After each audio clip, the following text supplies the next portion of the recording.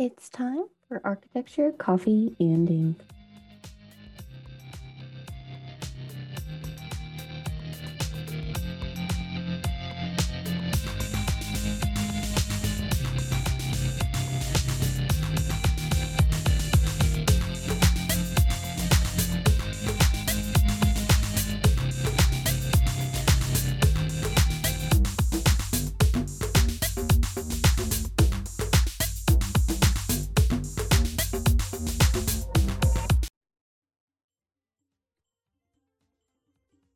Hello, this is Hollywood C, and you're listening to Architecture, Coffee, and Ink, a podcast dedicated to introducing concepts, detailing out designs, and tackling the architecture you might not realize the meaning behind. I'm your hostess, and I am here today to start introducing you to the designs that make you wonder why. So I ask you to brew your coffee, grab your sketchbook and pen, and let's begin. So, first, Happy New Year's, everyone. Welcome to 2022. Whether you partied it up in NYC or had a nice, relaxing holiday away from the work, I hope everyone managed to enjoy it. It's always wonderful to spend time away with friends and family, but the real world is fast approaching for many of us. I've begun to reach out to do more interviews again and thinking about that fast approaching spring semester. Updating my portfolio website and portfolio, and starting to write down all of my previously promised of episodes, bonus shows, and plans for the future. I'm pretty big into delivering promises and working around a schedule, so I should have all of that nailed down in the next week and color coded for when each episode and subject should be aired. I'm also equally as excited to not use it and change it all up as soon as it's done. I have also started reading a few more books in earnest and looking into topics of social architecture. If you have a recommendation or a suggestion for a book or a paper, let me know.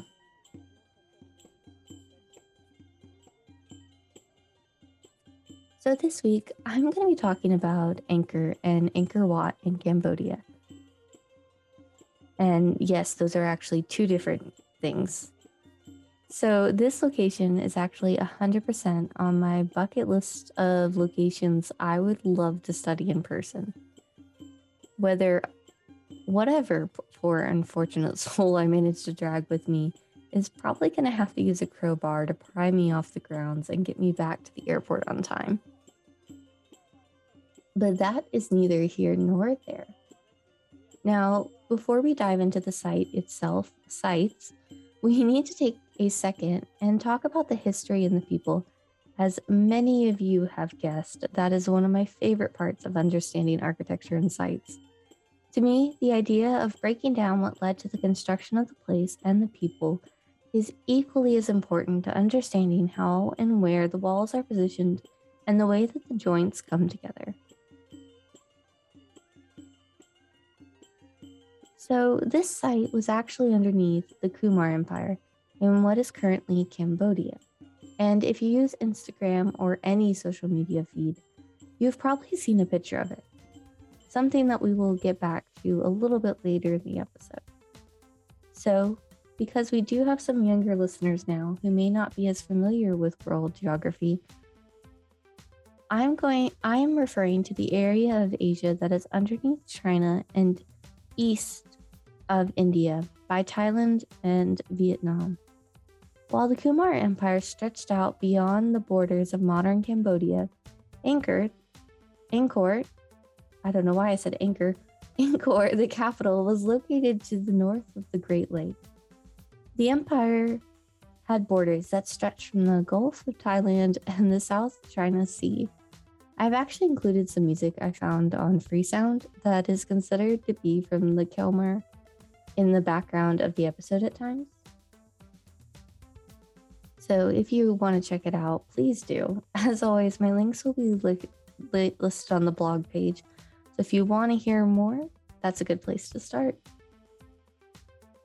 Overall, the Khmer Empire lasted from 802 CE to 1431 CE. And many of the themes we discussed in the Maya and Meroe episode are going to be repeated here as well. War and trade were a huge driving factor between the development of the culture. The constant influx of people and ideas being bandied about resulted in some pretty strong influences. In particular, if you look at the images on the blog of the buildings and the temples, you can really pick out where traces of the surrounding kingdoms may have played a huge role. However, the ruler, Javaharman II, was the man who really kicked off the empire in 802 CE. He started at his home city, believed to be Java, and marched through the area until he landed on Angkor, taking the title of Chakravartin and establishing himself as a god king. Now, the idea that the kings are either a representation of the gods or ruling by divine right is not something particularly new in the world as a whole, or even that the idea that the king is a god. Prior to the formation of the god king's role, all of the people would have been in much smaller grouping, whether as after his campaign, it is an empire. Underneath their god kings, they began to build Angkor Wat in 1122, and it was looted in 1177 by the Chams. Though it was later restored by King Javaharman VII. If you never hear another name in association with the site, remember the second and the seventh. The seventh was the most aggressive builder. I watched like 3 different documentaries, and the seventh was the only name mentioned in all 3, and the only name I knew before conducting the research. There was actually somewhere around 38 total kings over the course of the whole run, which by that I mean the 19th through the 15th centuries. So while there was a lot of history and a lot of it is removed and condensed into documentaries, the second and the seventh are attributed with both the beginning and end of the empire. Even though the seventh was attributed with the massive construction and the start of the height of the city, he is considered by some of my sources as a beginning to the end. It reminds me a lot of the story of Icarus, the boy who flew too close to the sun. Anyway, as I mentioned before, the history of the empire was littered with conflict and war. As it happened, attempts at invasions occurred, including the successful one by the Chams from Vietnam, as well as Siam from Thailand. Among the buildings, which numbered in the thousands, among which was Angkor Wat, they developed a series of channels and irrigation systems. As many locations in the world, the success of the city and the people was dependent on water and the movement of water around the region. It limited just how far people could move away and where they could grow their crops. The most important, or rather the staple of the diet, would have been rice. Luckily, the empire was exceedingly brilliant at engineering and were able to grow and create and move so much water that the population and size of Angkor swelled into an official metropolitan or metropolis. Unfortunately, that and the changing in religions may have led to the eventual downfall of the empire. In the empire, they would have originally primarily been practicing Hinduism, but eventually there was Buddhism as well. Hinduism is what most strongly influenced our site at the start. As with the Angkor Wat, the most famous temple of the city of Angkor is an example of the Hindu universe. Now, when I say that a switch to Buddhism was the downfall, I'm not hating on the religion. What I mean is that when the people switched religions, they would no longer have thought of the king as a god, meaning that following his rules was no longer a religious or moral obligation, but a civic duty. The ties to the king would have weakened, as it did for several other cultures around the world. It's one thing to think that you can't rebel against your king without directly offending your gods and condemning yourself for all eternity, and another to vote a human out of power. Another issue leading to the downfall could have been the technology itself. Some of the research I was looking into mentioned how they were studying the rings of trees to determine water levels, droughts, floods, you name it. The engineering of the city was impressive and beyond anything that existed at the time. I mean, it allowed for the creation of the largest temple in the world. Come on. But it was delicate, meaning if too much water or not enough was around, the channels and sprawl of people would have backfired on the empire. No regular maintenance because you maxed out your resources or built too much to maintain, and suddenly you would have rice farmers and entire communities dependent originally on fishing as a primary food source without any of it. These, or even diseases, and the Thais coming in and sacking the region and carrying off the harem and wives, all could have attributed to the eventual collapse of the empire. Now, here's the part of the story, or all stories of architectural sites, that I struggle with. So in 1431 CE, we know that the Thai invaded and that the empire was officially labeled as done, capital letters. However, locals and some people would have moved away or closer to the water or just lived locally next to the city, much like we discussed in previous episodes. Cambodia actually has a monsoon season and a dry season. So for roughly 8 months, it's going to be completely dry, hence why the channels were needed. And the rest of the time, you get monsoons and storms. This combination of flooding and dry wreaked havoc on the ruins and allowed for the whole of the complex to eventually get swallowed up by the jungle.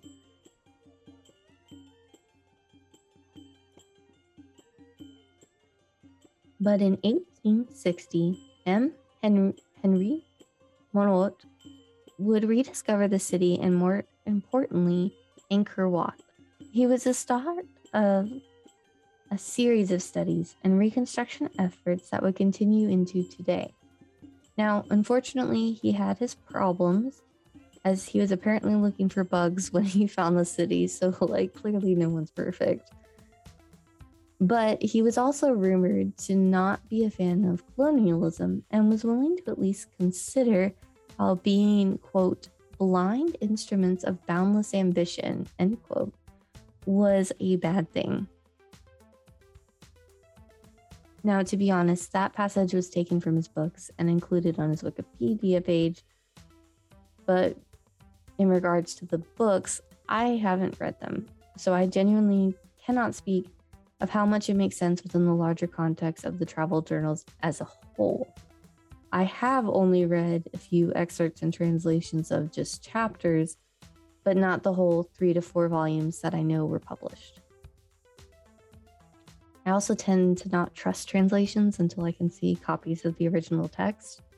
I had a language teacher teach us the value in that, and let's just say it's a hard-learned lesson that I soon won't forget.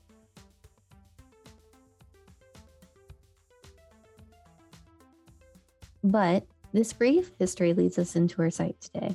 So you will see it online as both a Buddhist temple and a Hindu temple. And the answer to which one it is yes. It was built Hindu and it was converted into Buddhist. So depending upon the source and where they're getting their information, kind of leads you to the way they view it. To me, it is both. You really can't exclude one part of the history, and even now, you're not supposed to show knives and soldiers when visiting the site. So it was originally built around 113 BC and is believed to have taken roughly 30 years. It was originally dedicated to Vishnu and was started by King Suryavarman II. The city of Angkor Because remember, we are talking about two things, the city and the individual temple. But the city is roughly 400 square kilometers and is part of the UNESCO protected sites underneath the name Angkor Archaeological Park. The part that gets me is that this region covers temples, channels, and is so large that in 1994 they had to ask NASA to get LiDAR from space to see it all. Like, the scope and the size of something that big that is not often talked about in schools is insane. So, on to the architecture itself.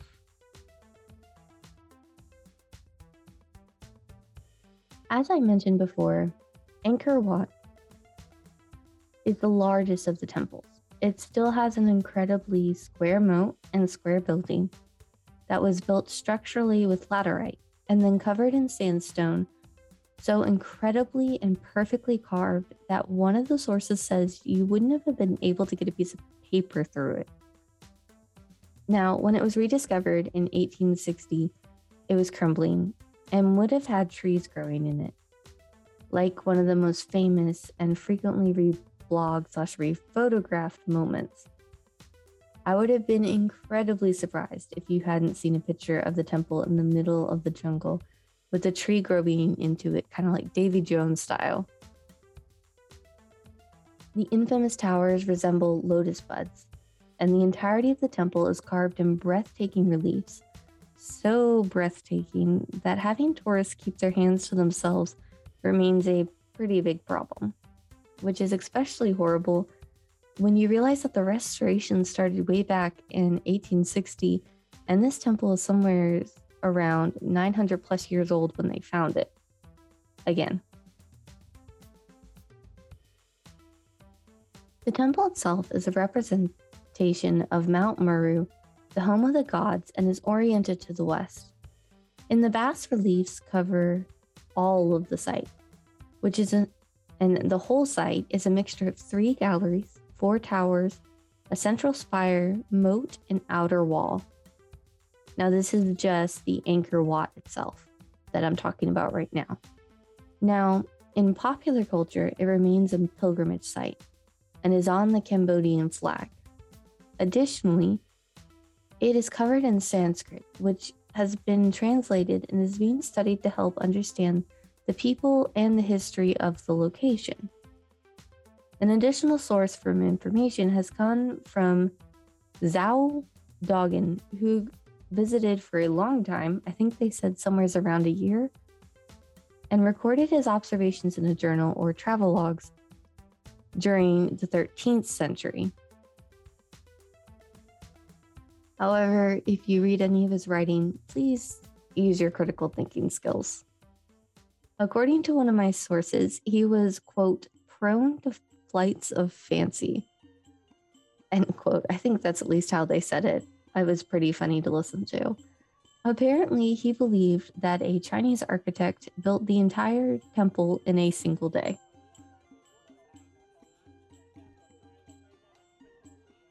And was only prone to exaggerate slightly. He also apparently called his hosts mean names, like barbarians or unsophisticated, and thought they were doing life wrong. He was basically picking and choosing what he agreed with and what he didn't, and justifying it based off of his own experiences and beliefs.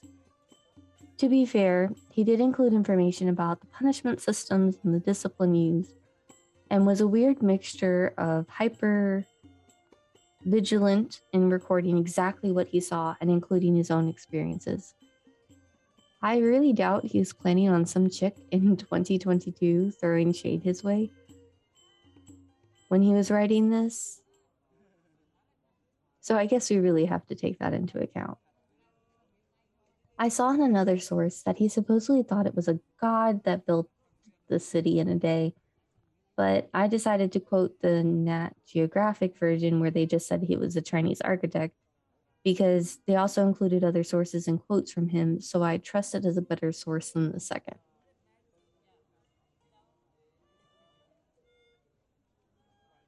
Within the architecture itself, the combination of the buildings and the moats would represent water and mountains, and each tower would have been an oligov. Be careful looking at plans online. The structures are actually several levels, and at times they are often 3 or more, with the tallest tower reaching 213 meters or 699 feet. When I was looking for plans, I noticed that several were fan-made, not architect or archaeologists, and the denotions were not always consistent. So some of you could really tell were confused about which level was above the other and kind of marked them randomly based off of their own denomination system. Not all of them did, but just remember, check your sources, check your facts, and more importantly, check me. Make sure you use more than one source and compare all of the information available.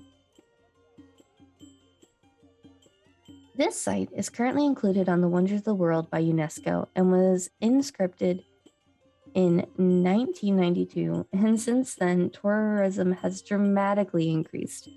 It may still be a site of worship, but the feats of engineering, architecture, and design showcase a civilization that was, quite frankly, years ahead of its time. Soaring within just the city to a size of London or Los Angeles. Encompassed through a series of gateways and causeways, quadranting off spaces, this is a marvel to behold. The reliefs encompassing the structures include battles, scenes of judgment, and gods and demons fighting. Some of them are particular to the king who started the temple, and others are particular to the religion with cardinal directions operating as major points and bas-relief workings. And the Corbel domes of the anchored Thom and the Baia built by our favorite guy, the Seventh. To finish out, I will mention that there are several virtual classrooms and teaching modules available online. So if you are interested in learning more than what I can fit into a small episode, I would definitely give that a try. Now, as I finish out, I'm going to do something a little bit more different than normal. I figured I would actually kind of explain it or at least describe the site in the pictures, because this is always the challenges of a non-virtual or non-visual media. So the thing about the arches is that the towers, is that they're designed so that way you can only see them at certain points. So when you go, there's actually an online Tourism of Cambodia website, which has basically it looks like it's an excerpt from an actual tour book, and it'll tell you that on this tour book it lists plans like where you should stand to have certain views of certain elements and things like that. So I would highly encourage you, if you decide to go view this site, or even if not, if you can get a hold of one of those plans. I personally haven't been able to find it yet. I would check those out because the line of sights show how important and how much they thought through the entirety of the design. One of the most common things that they recommend you do when you come to visit of Angkor is that you go during and watch the sunrise. And I think the park actually opens at like 5 a.m. so you're able to do this. Light was extremely important, and some of the most famous photographs of it, other than the tree in some of the outer temples along the city itself, but maybe not the individual Angkor Wat, show how important lighting is within the city. And when you're looking at all these different documentaries and looking at the different ways people explore it, a lot of architects and archaeologists are kind of applying the most advanced ways that they can. There are some that consider themselves aerial archaeologists or aerial architects, where they focus on more LiDAR and aerial overviews and to help them figure out what's going on. Some of them are using water flow to figure out what happened to the culture and what is.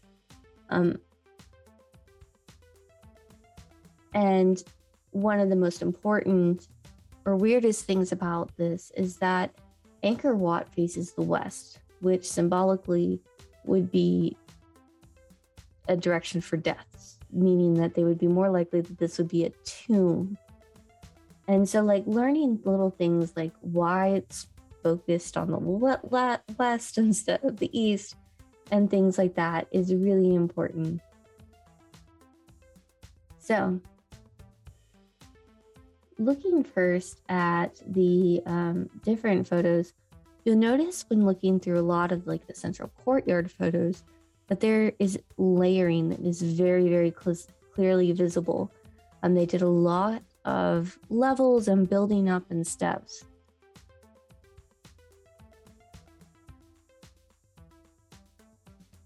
And for me, the most notable about the lotus buds up top, I'm sorry, I just can't talk today, is how the beautiful reliefs kind of create that look of petals coming down and next to the water as it is with the moat surrounding it.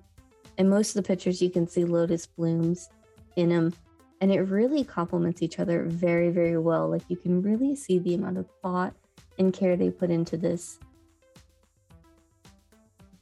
The endless corridors in the photos is absolutely astounding with how long and how large of an area this is, the Angkor Wat. You can really see a ton of photos that just looks like you're looking like down an endless corridor.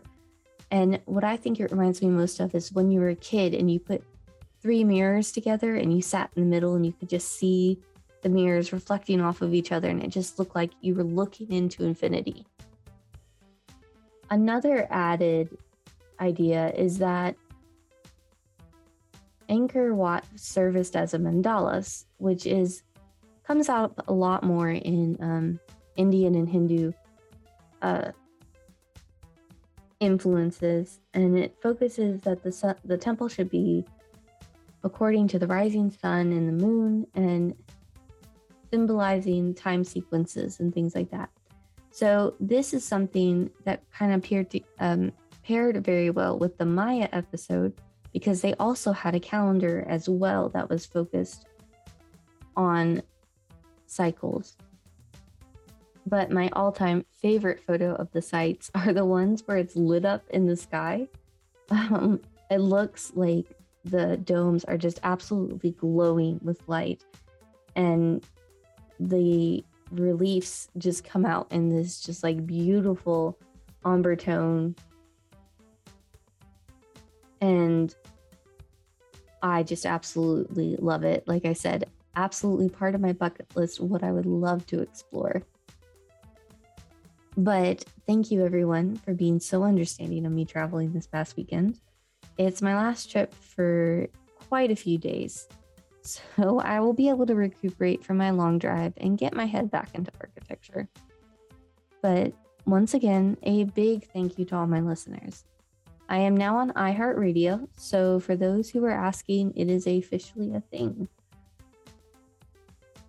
I know I say this every week, but please rate and review. I really can't do it without you, and I can't share it as well as by myself as I can from you. So whoever you think needs a little bit of architecture in their life. If you want more episodes or longer ones, or even shorter ones, let me know. We again have a Facebook page and a private group, both of which are under the same name, Architecture Coffee and Ink. And architectureinc.design.blog is the website, and everything will be linked into the show notes.